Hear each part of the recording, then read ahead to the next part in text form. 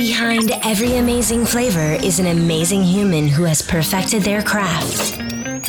Welcome to Flavors Unknown, a behind-the-scenes look at new flavors and the chefs, pastry chefs, and bartenders who create them, with your host, Emmanuel.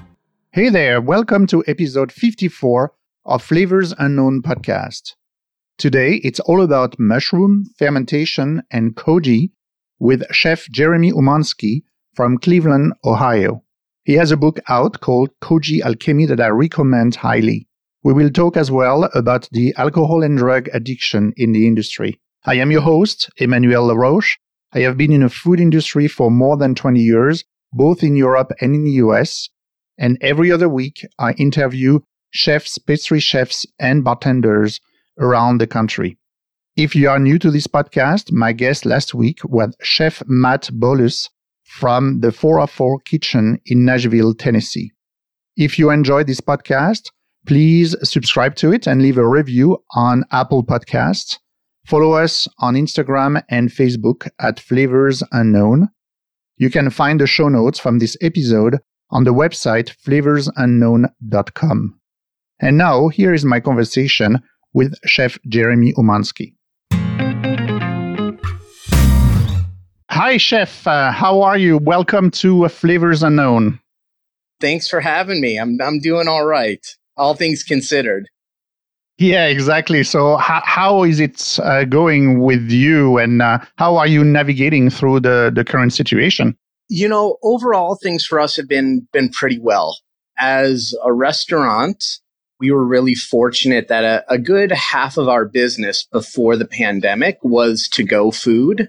So it was pretty easy for us to kind of cultivate the rest and have it all be to-go food. You know, we're really thankful too that our guests and our customers have been just really understanding of what's going on. We've had very little issues with customers demanding one thing or another, and just understanding the way that we have to do things now is the ways that we have to do them.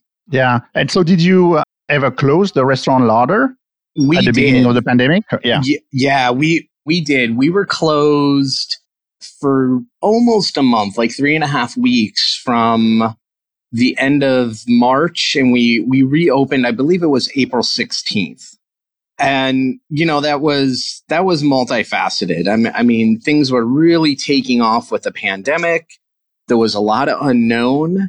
It actually took us a good 2 weeks to get all the protective gear we needed for our employees and for ourselves and for our customers, and to also come up with a game plan of how our business was going to look, you know, because it was being changed so much. So yeah, we were closed. You know, we were really fortunate that we were a very solvent business in terms of our cash flow prior to that.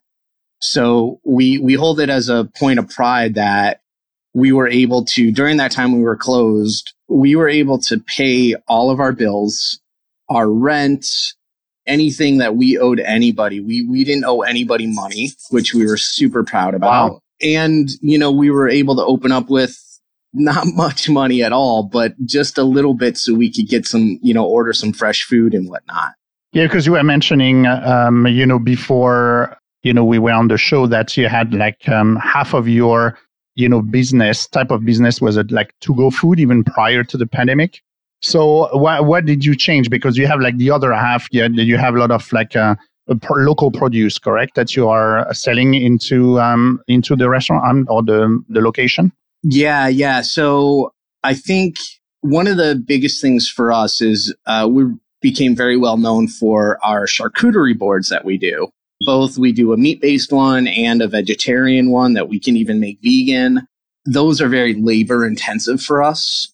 I mean, it takes one person, you know, almost 10 minutes to put one together because of the amount of things that we make and that we put on them. So this is actually going to be coming up the first week that we're offering them again.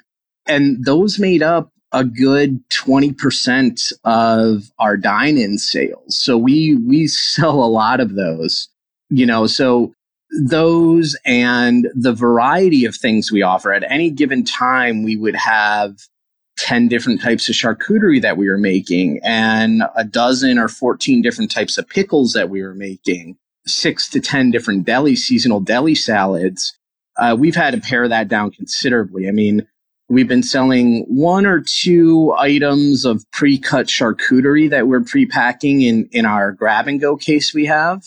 We've really only been selling 2, maybe 3 types of pickles. And we're only offering a handful, maybe 3 or 4 different deli salads. So we've greatly pared down the amount of offerings that we've been doing on a given day. What type of pickles are you offering?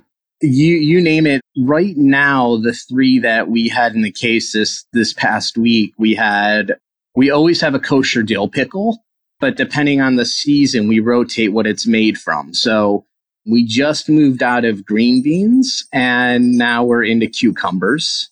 So we have that. We have what we call a Koji cabbage pickle. So we take heads of cabbage, we cut them in half, we sear them to blacken them, and then we ferment them with koji and pickling spice. So we have that. And last year, a good friend of ours, Nick and Shelly, they have this wonderful little farm called Fallen Apple Farm, about 40 minutes south of Cleveland. Nick is working on developing a pocket watermelon. So a watermelon that's about the size of a baseball. And he brought us a whole bunch last year, and we sweet pickled them in like a Russian style. So we had been sitting on them for a year. We got them from him last August, and we finally put those in the deli case. Oh, wow. How does it taste? I've never seen that. Yeah, it's incredible. I mean, there's a tradition in America, a very old tradition of pickled watermelon rind. And then if we look up through parts of Asia, like Russia, and then into the old Russian Confederacy, countries like Ukraine and Yugoslavia and throughout there's a tradition of actually pickling the whole watermelon, typically sliced.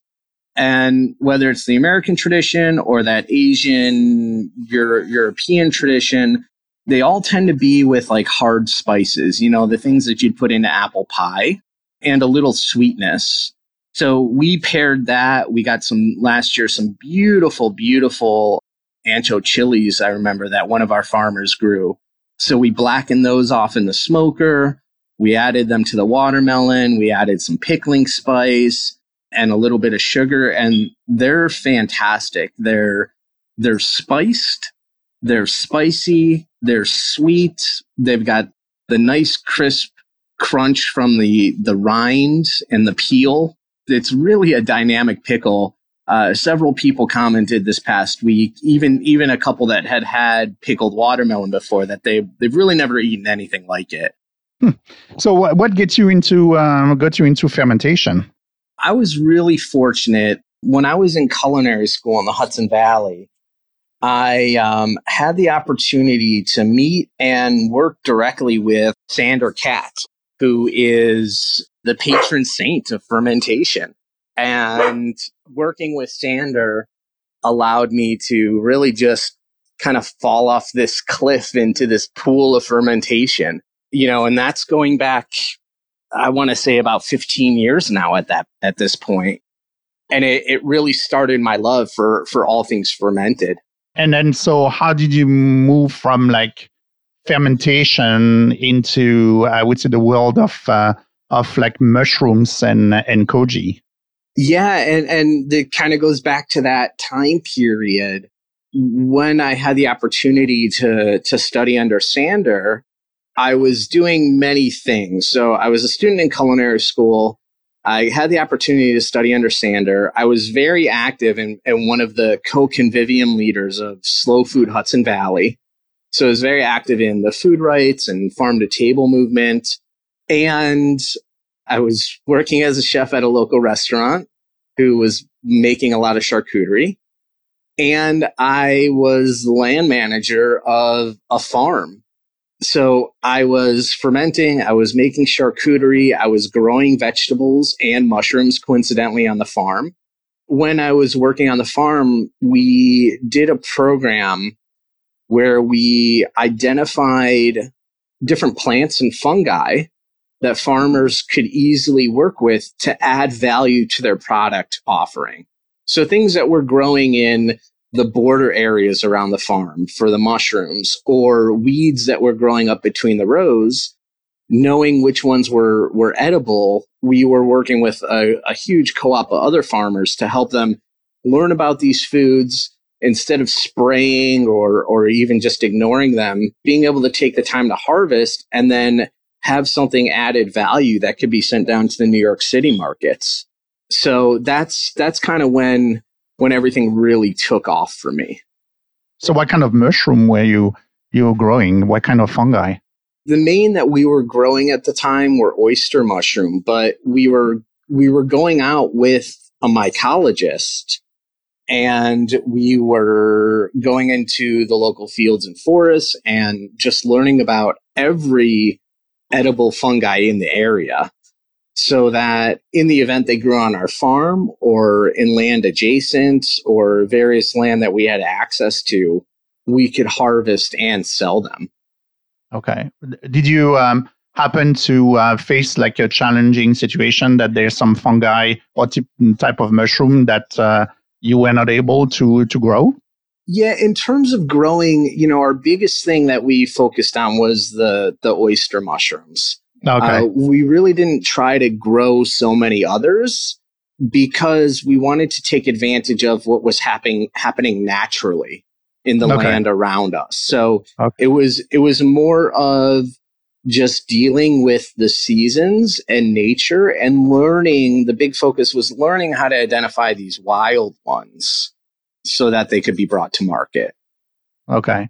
I was just curious if one of my favorite mushroom is morel mushroom. So I was curious if you were growing, where happened to grow those or not. So I wish, and we're kindred spirits in that. My daughter, her name is Amelia Morcella Luis. And are you kidding me? Morcella is the Latin name for the morel mushroom. Morel. That's her middle name. It is. We call her Mushroom Millie. When I used to live in Europe and I was traveling very often to Scandinavia, Finland is somehow, I have no idea why, maybe you do know that, it seems to be a land which is very good for growing morel mushrooms. And every time I was going there on the markets, I could buy a big bag of it and put it on the plane with me back to France when I was based at that time. Oh, that's fantastic. People were explaining to me that the people in Finland were explaining to me that they just put old newspaper and they buried old newspaper in their backyard, and then several years after they have morel mushroom growing there, and I'm like, what are you talking about? What's going on there? If only truffles were so easy. Yeah, exactly.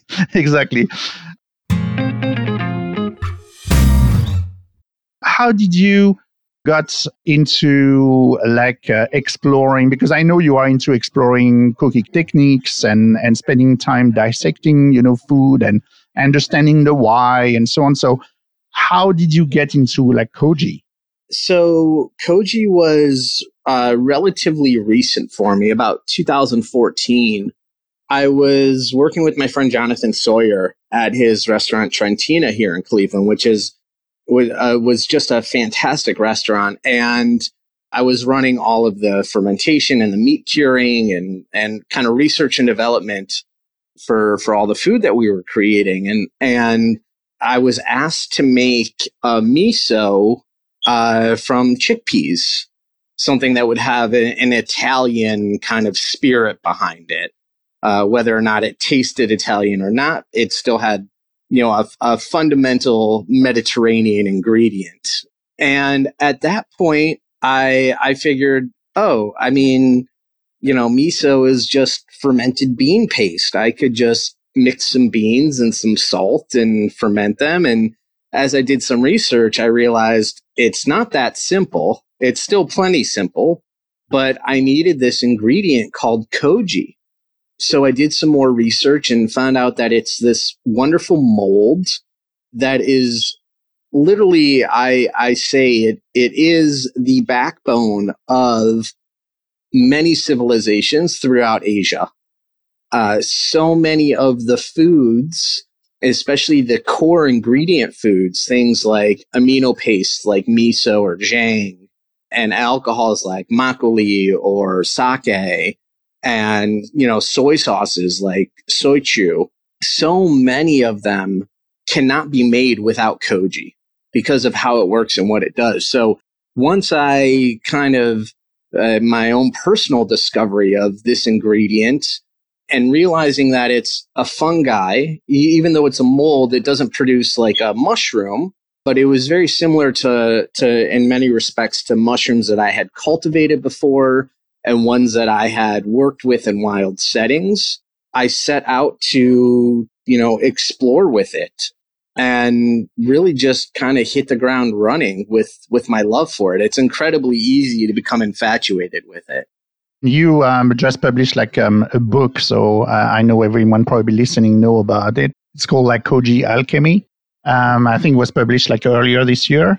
What is that book about? It's people can make koji at home and do recipes with it. Yeah. So during the time that I was kind of experimenting with koji and fitting it into my cultural lens and the food that I was creating, I met a fantastic individual who has since become a brother from another mother. His name is Richard Shi. And Rich, by day, is a mechanical engineer, and by night, he's a fermentation consultant. He's a first-generation Taiwanese immigrant, and he was doing all this wonderful work with koji at the same time I was.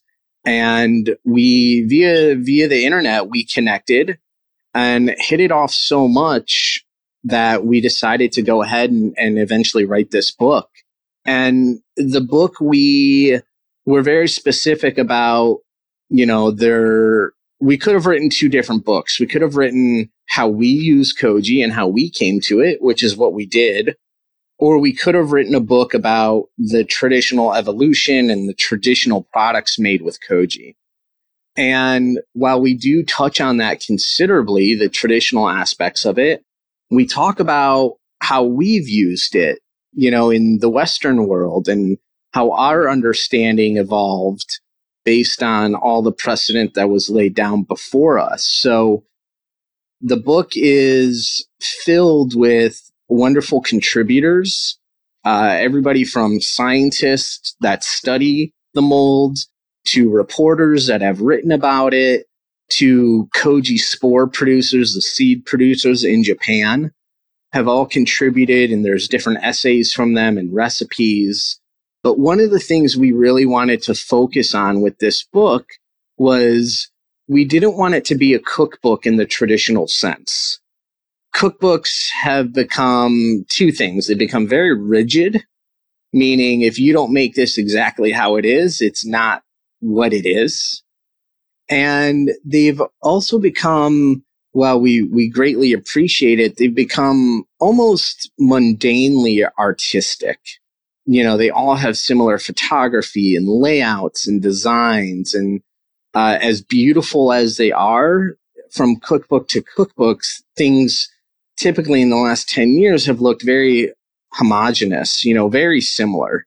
And you don't necessarily see outside of the picture of the food the personality or the inflection of the people writing it, because the layout and the design was so standardized. So we kind of wanted to do the opposite. While we do have recipes in the book, there's just a couple of recipes that are very exact.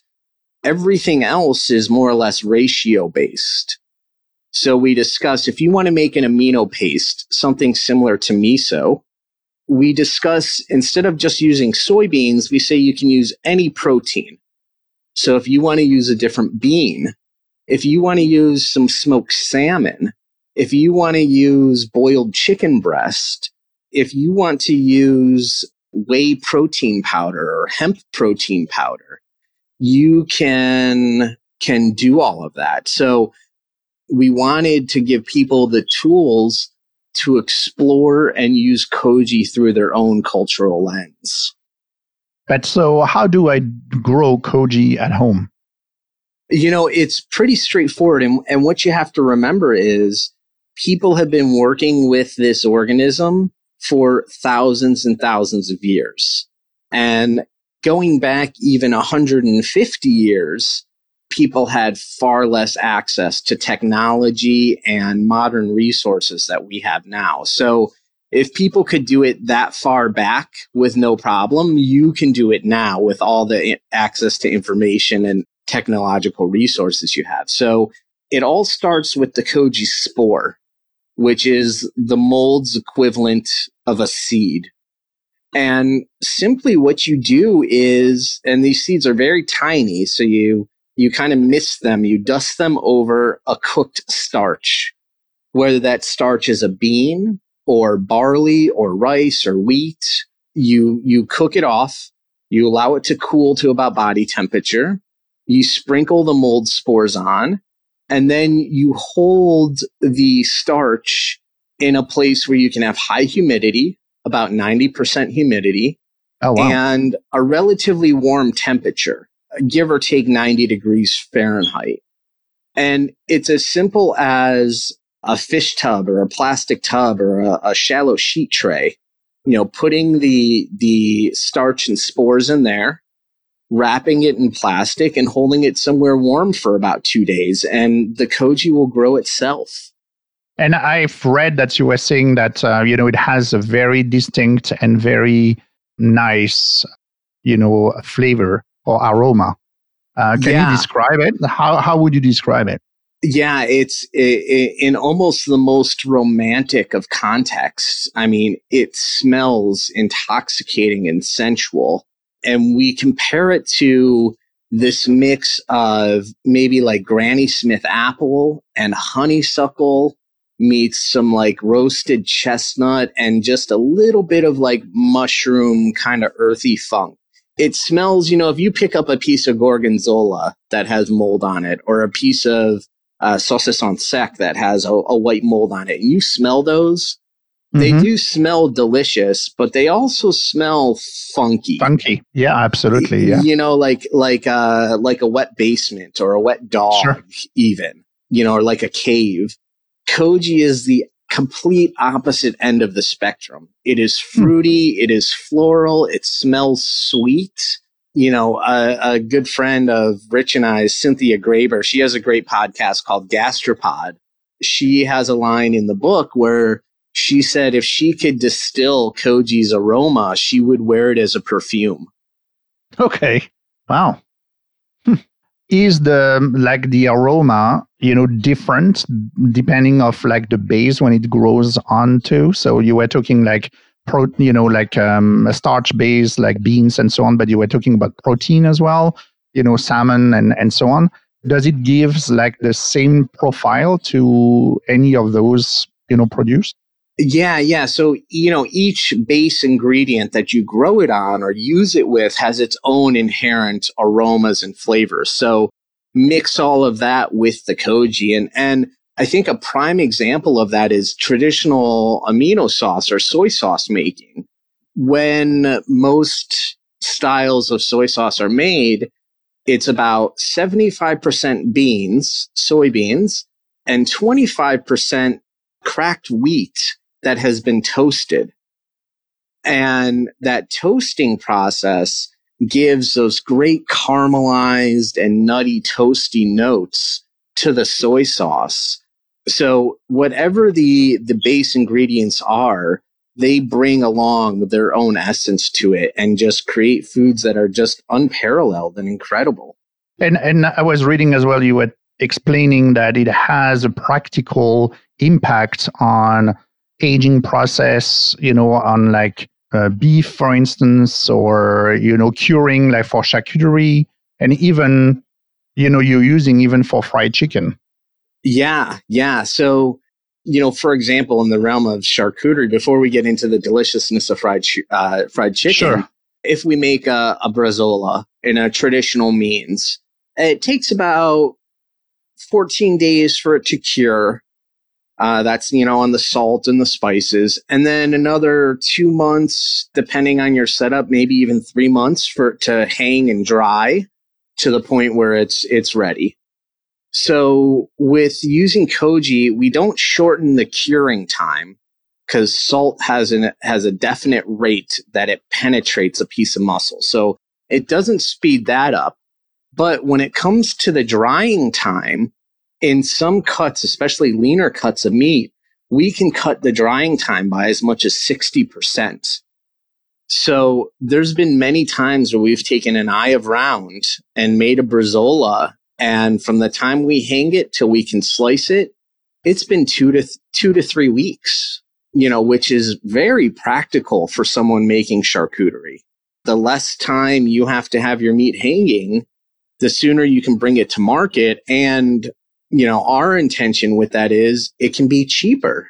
It can be more affordable and accessible for people because you've invested less time and labor into it. So, with that, it's very practical. In something with the fried chicken and at Larder, at the restaurant, we change, aside from 2 things, we change our whole menu every day. All of the specials we offer, the sandwiches, we even rotate, the charcuterie and the pickles and the deli salads are all different. The 2 things we offer all the time are our pastrami sandwich and our fried chicken sandwich. And in both of those, we use koji all over the place. So the fried chicken sandwich, it starts with a bun that we make, and it's a buttermilk bread recipe in which we culture the buttermilk with koji first. And it adds this wonderful cheesy note that's above and beyond what buttermilk would normally have. So we do that. We bake the bread.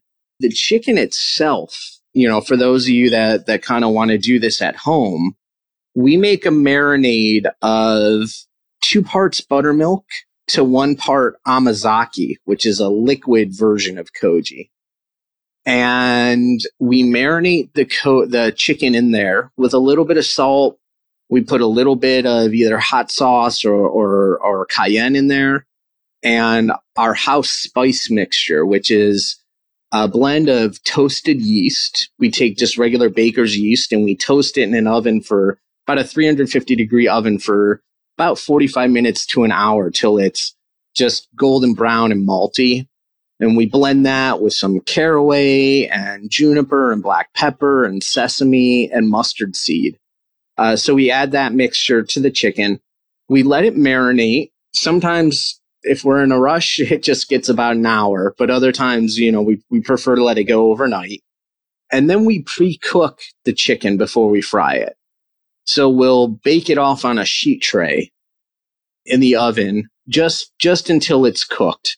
We typically bring it to about 155 and then let it carry over. And then once it's cooled, we put it back in the marinade, and then we go into the bread and the fry.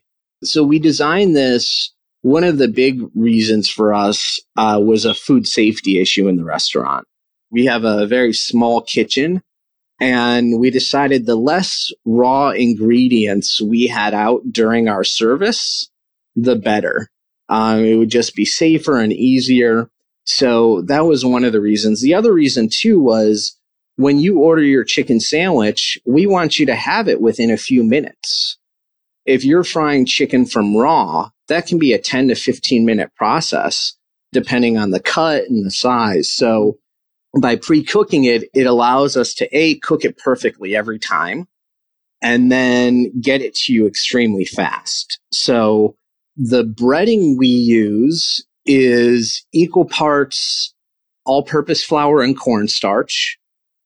We also put our house spice mixture into. So we've got your cooked marinated chicken, you dredge it, and then we fry at 325 just for a few minutes. So the whole sandwich itself, we put on a house mayonnaise that we make.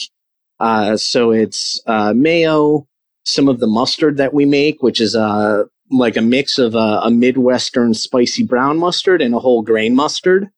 We put some pickles on there, and we dress the whole thing with an oil and vinegar slaw. It's cabbage. It has cherry Kool-Aid pickled onions in it and lots of fresh dill. And the dressing for that is a vinaigrette that we make with koji, our mustard, and some oil. So put the whole thing together and you've got this beautiful, beautiful fried chicken sandwich. So the koji part, beside like the vinaigrette that you just mentioned, is the liquid koji in the buttermilk that you use as a marinade for the chicken, correct? Yes. So it's in there both before the chicken's cooked and after. And keep in mind, it's also, like you said, it's in the vinaigrette that dresses it. Sure. And it's in the bread, it's in the bun that the sandwich is served. Oh, it's in the bun as well. Okay. Yeah. Okay. Very cool. What compelled you to become a chef? I like to say it's in my blood. My grandmother was a kosher caterer here in Cleveland. And about the time I was 12, 13 years old, she had me, and then a little bit, my brother's just a year younger than me. A little bit after that, my brother come and start helping her, start working for her in the kitchen. And while I did a few other things in my life, everything always came back to food. And I grew up in a family that was very focused on the joy of eating and spending time together while eating and that sort of thing. So, it was always there. And as I explored some of these other things that I might want to do in life, I kept realizing that it was cooking and sharing food with others that was really what made me happy. But is it true that you have a low density of taste buds? I was reading this in one of the interview that you had given. So how do you manage this situation in the job that you are doing? Yeah. So I do. And as individuals, we all have different densities of taste buds, the amount of taste buds we have on our tongue. So some people have an exorbitant amount and they're like a super taster, and even the little bit of salt or sugar tastes incredibly salty or sweet to them. And then there's people on the opposite end of the spectrum like me who have a very low density. So I tend to overseason things because I personally need, much more salt or sugar or acid. So over the years, I've been told that my seasoning is very bold, is how people nicely put it. But, I've had to develop an intuition that about as much as I want to season something, I've got to hold back about 25%, maybe even more in some cases. And the one that still gets me to this day that I still have trouble working with is bitterness. I virtually do not taste bitterness. I do recognize like a sensation with it, but I don't register it as a taste necessarily like I would salt or sugar or acid. So, there are lots of bitter greens. And when we deal with the wild mushrooms, there's a lot of wild mushrooms that while they are edible, they are very bitter. So over the years, I've had to train, or I shouldn't say train, but work with the people that work alongside of me to be able to taste and pick up on those things where I would miss them. So first thing, if I think something is not bitter, right away, I have somebody else taste it to tell me if it is or not. Oh, wow. That's interesting. You're talking about all the dishes that you have done, obviously with Koji, and then the menu that you have at, Larder. Could you explain to us a little bit, how do you approach creating like your new item on the menu? How does it start? What's your source of inspiration first, and the creative process? Yeah. So first off, everything is a collaborative effort. As much as one individual wants to take the helm, whether it's, just instinctively or ego driven, whatever it is, it always has to be a collaborative process, because when you're making food to serve to large amounts of people, you have so many varying degrees of preferences for different things. So working as a team is really important. And I've got two great business partners. One is my wife, who I met in culinary school. Her name's Allie. And she's one of the chefs and co-owners of Larder. And the other is our business partner, Kenny Scott, who Allie and I met along the way. And he's also chef and co-owner. So the three of us work in tandem very often. After that, the biggest thing is we decided at Larder that we would explore a different model of purchasing for the restaurant. And this is what has driven so many of our decisions with food. We decided instead of saying, oh, we have an order guide and these are the things we need to make the menu, that we would say to our farmers who in season we buy almost everything from, we would say, we have this much money to spend with you this week. We've got $100 or $200, whatever it may be. Bring us whatever you have. And sometimes we've gotten deliveries before where we've gotten 10 cases of eggplant. And we've said, okay, there's going to be a lot of eggplant in a lot of dishes the next week. And other times it's half a case of 20 different ingredients. And we have to say, well, how do we work kind of each one? And we just have a little bit of each. How do we work each one of these into the menu? So we rely very intensively on, seasonality and what's available at a specific given time to create something and to develop something. So that's why we decided also that, our menu would change every day. And in some instances too, right now we've had what we call a squash salad in the deli case for at least a month at this point. But every couple of days, it's a different version of the squash salad. So this past week we started getting some hot peppers in. So we were bruleeing the peppers and bruleeing some onion and cooking it with the squash. Yet the week before, we were getting a lot of fresh basil in. So it was squash tossed in something like a pesto or a salsa verde. So, we're continually relying on the ingredients and the people producing them to give us the inspiration. For us, it works out so wonderfully because there's only certain foods that we can offer at certain times of the year.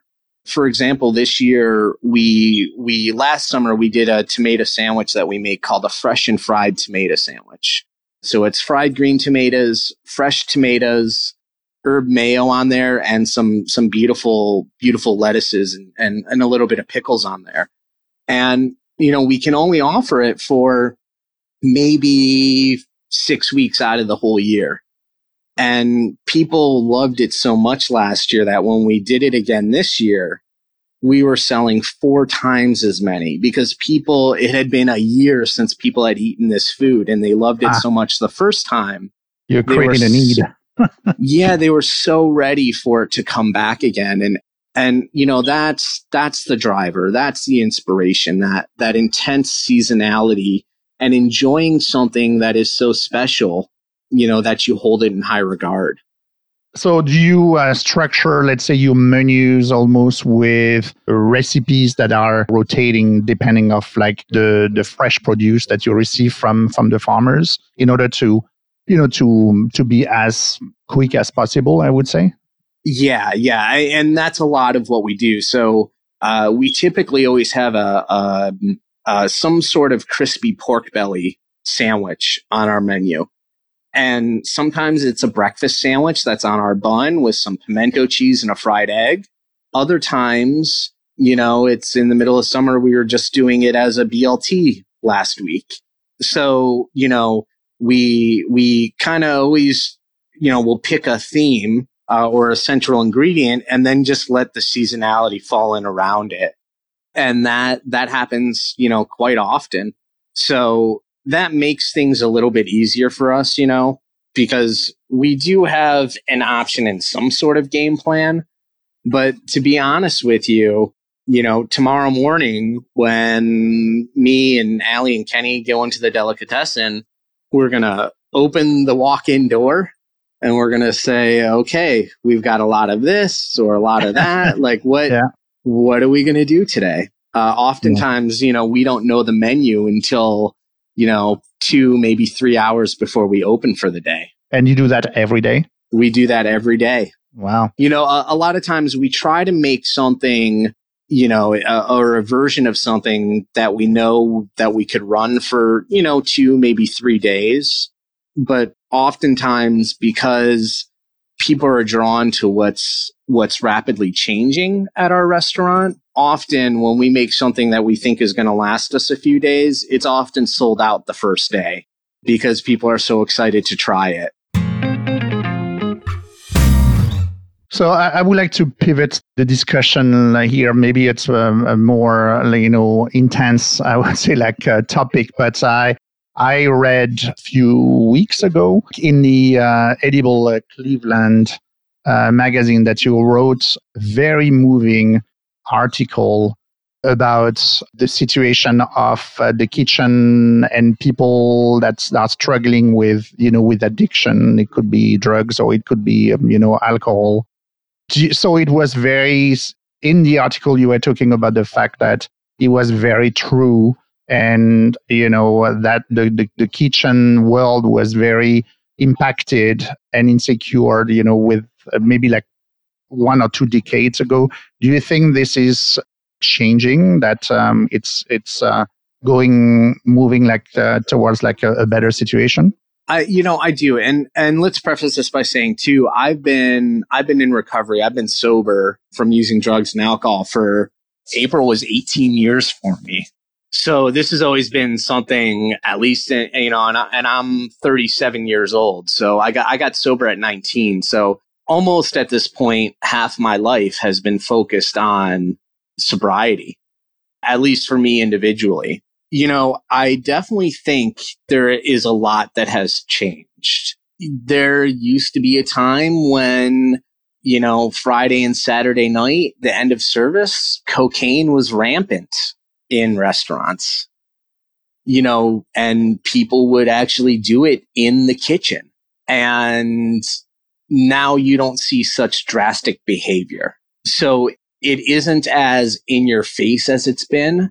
But I think part of that has contributed to people being, I guess, ashamed that they're using or hiding it or trying to cover it up. So while the environment and what's acceptable and, acceptable behavior in a kitchen has definitely changed, I don't think we've put focus on letting people know, if they have a problem, they can deal with it. And there's going to be people around them that will help them get through it and support them in their decision. And that's what I think has been drastically lacking. The attention to saying, maybe having 3 or 4 shift drinks every night is not normal. Most people, the accountant doesn't get off at 5 o'clock and have 3 or 4 drinks every day. Or the car dealer or whatever. I mean, of course, other industries and other professions, it's just as prevalent, but it's more so enabled in kitchens because of a couple things. Most restaurants serve alcohol or at least cook with it. So it's always there. They're very high stress environments. And for many, many people, having a drink at the end of the day is a good way to relax and relieve stress. On top of that, kitchens for many, many years, they've been havens for people who maybe couldn't get a job in another place for various reasons. People who like to party or stay up at night and do that sort of thing. So, and you even wrote in the article, something that caught my eyes is that it was like a badge of honor. And showing up, still drunk and being considered almost like a badass, so I thought that was interesting. Yeah. And even somewhat recently, I've seen behavior in some kitchens where that's still a thing. And, I remember being in culinary school and having chef instructors who they were in their prime as line cooks coming up in New York City or LA or Paris or, Berlin in the 80s. And some of the stories they would tell us, they were drunk and high on cocaine for years, not just single evenings, and that was how you worked and that was the lifestyle, so like I said, that I feel is rapidly changing. And I think now, our big focus needs to be that you can work in this profession, you can embrace it, and you don't need those things.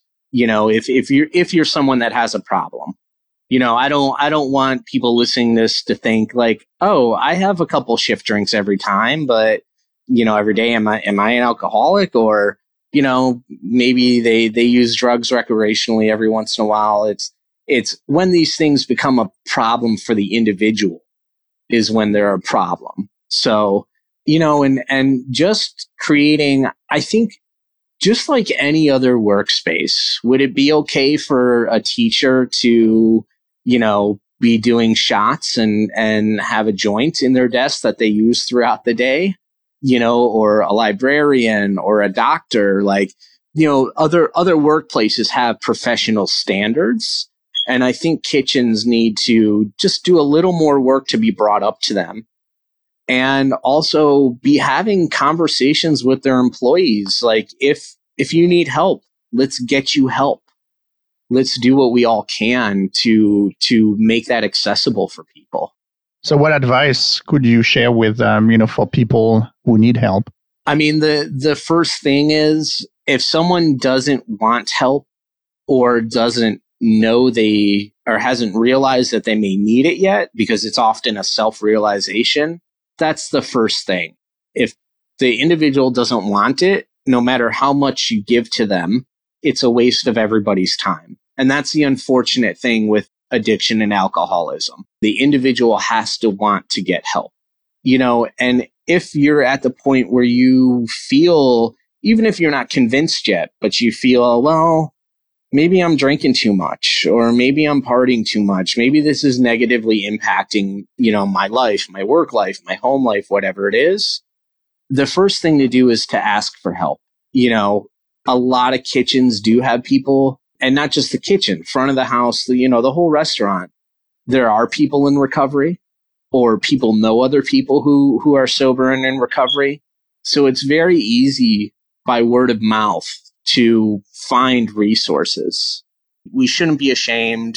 We shouldn't have this stigma about, alcoholism and drug addiction and being associated with bad people and this sort of thing. So that's what we have to do. We can't ostracize people. We have to get them to understand that you can get help.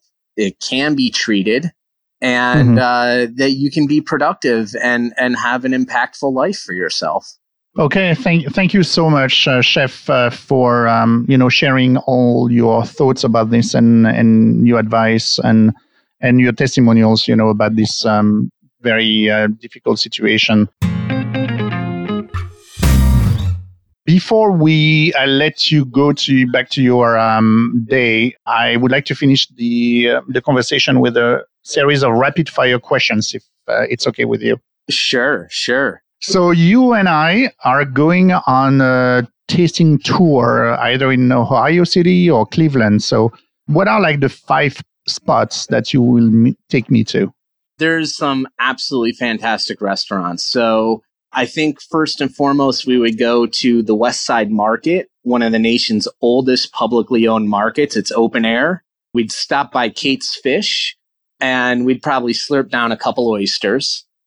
We'd also look at their fish because they have a beautiful selection of fish out of Lake Erie, which is what we use at the restaurant. So we'd go there.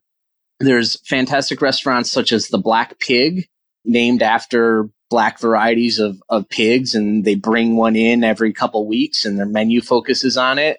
There's the Plum, which is absolutely fantastic. Been there, my friend Brett Sawyer. Yeah. Brett, he's my friend too. He's fantastic. His food that he creates. There's just over from Cleveland, the first inner ring western suburb is Lakewood, and there is Salt, which Chef Jill Veda is over there, and it's fantastic. She's doing small plates and just doing absolutely wonderful food. And then I think we'd go to the east side of the city, and Cleveland has the only Asia town in the state of Ohio. And one of my favorite restaurants is called Han Kebab. And their house specialty is Peking duck, and you do not have to call the day ahead to order it. It's always there and always available. And they also have a fantastic woodier mushroom cold salad that's out of this world. So what's your favorite guilty pleasure food? I don't even know if I wouldn't say guilty, just favorite pleasure for me is caviar. Oh, caviar. Wow. Okay. And I make caviar. I learned from a Ukrainian friend of mine. Klava is in her late 60s, maybe early 70s at this point, but she emigrated from Ukraine and came from an area of Ukraine that was a caviar producing region. And she taught me how to make caviar. So in the fall and in the spring, when certain species of fish are spawning up here in the lake, we get lots of trout roe. And we make a lot of caviar at Larder. And I eat a lot of caviar. I love it. Any type, all types. I probably eat it about once a week. Really? Wow. Oh yeah. Have you experimented koji on it? Yeah, we have. And for that, we kind of leave the caviar realm and we get more into botarga. And that I eat just as often as I eat caviar. So, Okay. yeah, that would probably be it. Chocolate's a close second. What's the strangest thing that you have ever eaten? That's all within context, right? I think eating sea cucumber and jellyfish would be normal for somebody from Taiwan or Hong Kong. But here it would be, oh, you're a weirdo. Likewise, eating cheese here is normal, but somebody in Taiwan or Hong Kong would be like, I don't know about that. So I think that's all relative, but I think one of the more extraordinary things that I ever had the opportunity to eat was a Korean wedding kimchi. So, and I forget the Korean name for it, but in traditional families, when a daughter is born, a batch of kimchi is made. And it is then gifted to her and her husband on their wedding. So I had one that was, I think, 24 or 25 years old. It was fantastic. It was exceptional. Just the experience of it, the flavors of it. It was just mind blowing. And it's an experience that I doubt I'll ever have as a Jewish boy from Cleveland. I don't know if I'll have that experience again in my life. Again. Okay. What are like the 3 cookbooks that inspired you the most in your life?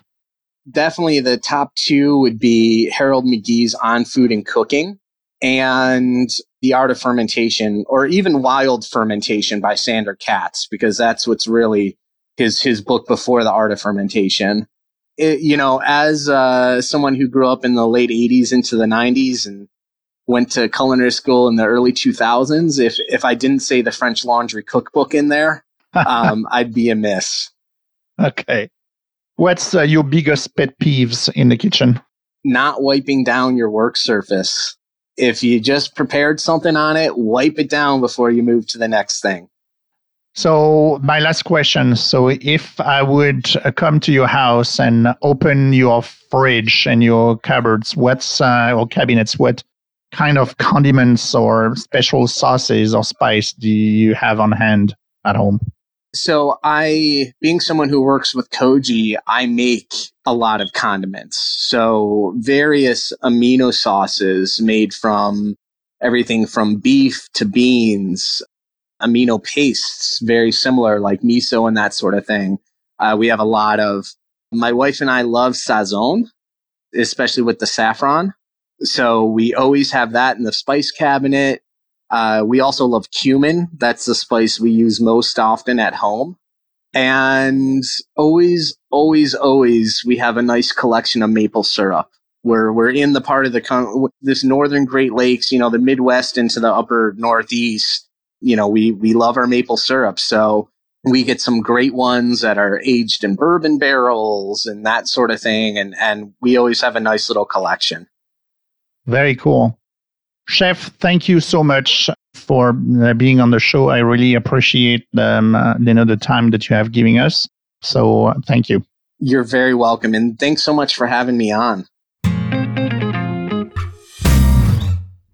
Wasn't this a cool episode about Koji? I think I want to grow koji on everything now in my kitchen. I want to thank Chef Jeremy Umansky for sharing his inspirational story.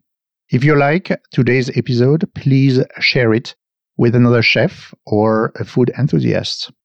I want to give a shout out to a great forum and educational resource for chefs called The Learning Chef. It is created by chefs and for chefs. They have a great Facebook page and Facebook group. It's called The Learning Chef. Please check it out. If you are not following us yet on Instagram and Facebook, please do it at flavorsunknown.com. Thank you.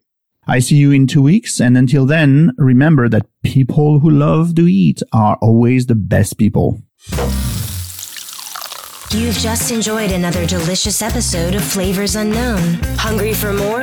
Hit subscribe.